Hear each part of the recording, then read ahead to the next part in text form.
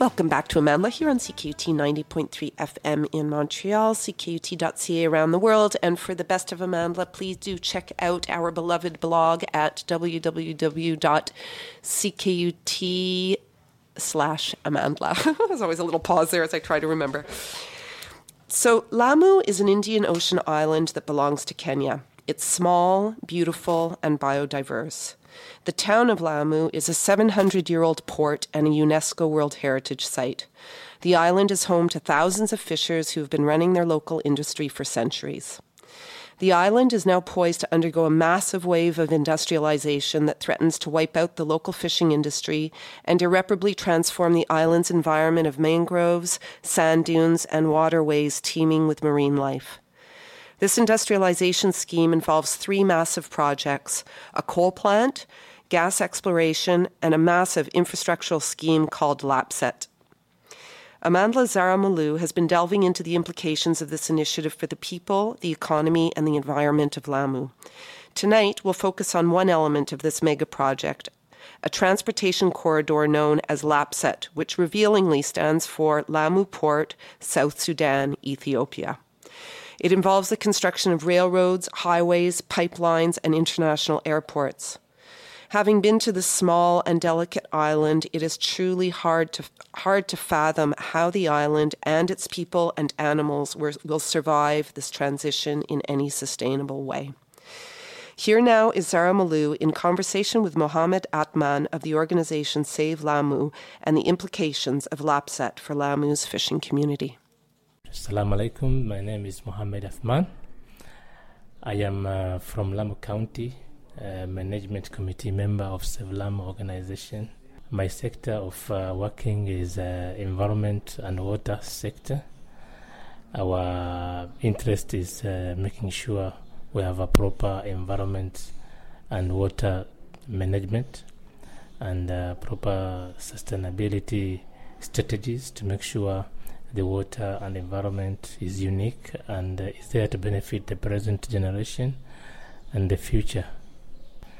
Okay, so can you tell me a bit about some of the new projects that are going to be coming here to Lamu, the county, and the different islands over here? We have a coal project, we have a big infrastructure called LAPSET, and then there's also exploration for gas that's happening on another island, on Pate Island. So can you tell me about these 3 projects? Let's take each project one by one. So for LAPSET, can you tell me exactly what does LAPSET stand for and what is it going to involve? The LAPSET projects involve road constructions, road network, big airport, resource city, the pipeline to bring oil from Turkana region, where the country has already struck the oil there. And then also the extraction of the gas in Pate Island. So with the coal power plant also, they're going to establish in the mainland area, which is just around 20 kilometers from here. The aim is to increase power generation so as to have a maximum electricity power, which could be used by this development. Because this big major project is concurring with Vision 2030, which was approved a few years ago. And what is Vision 2030? Vision 2030 is composed of agenda of development of this nation, which is also in reference to decision made by the World Nation on issues of SDG, Sustainable Development Goals. And among them is making sure by 2030 we have proper health program in place. We have put down the poverty in a certain percentage. So also create job opportunities, empowering the youth with techniques and skills so as to stand by themselves and make a living. Also gender mainstreaming, fighting the endemics, there's a lot inside there.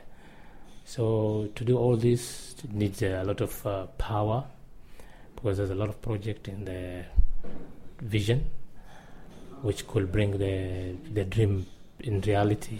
So all that will need a lot of manpower, techniques, logistics, natural resource materials and all that.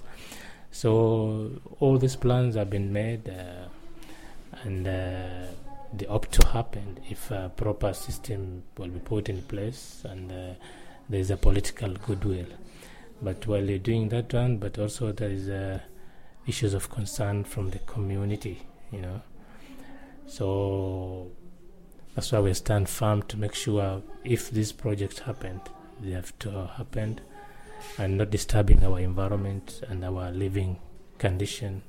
So what are the impacts? What kind of impacts is LAPSSET going to have? It's a mega infrastructure project. I mean, like you said, having a refinery, having a railway, having resort cities, having pipeline, all these things are enormous, and this is a very small island.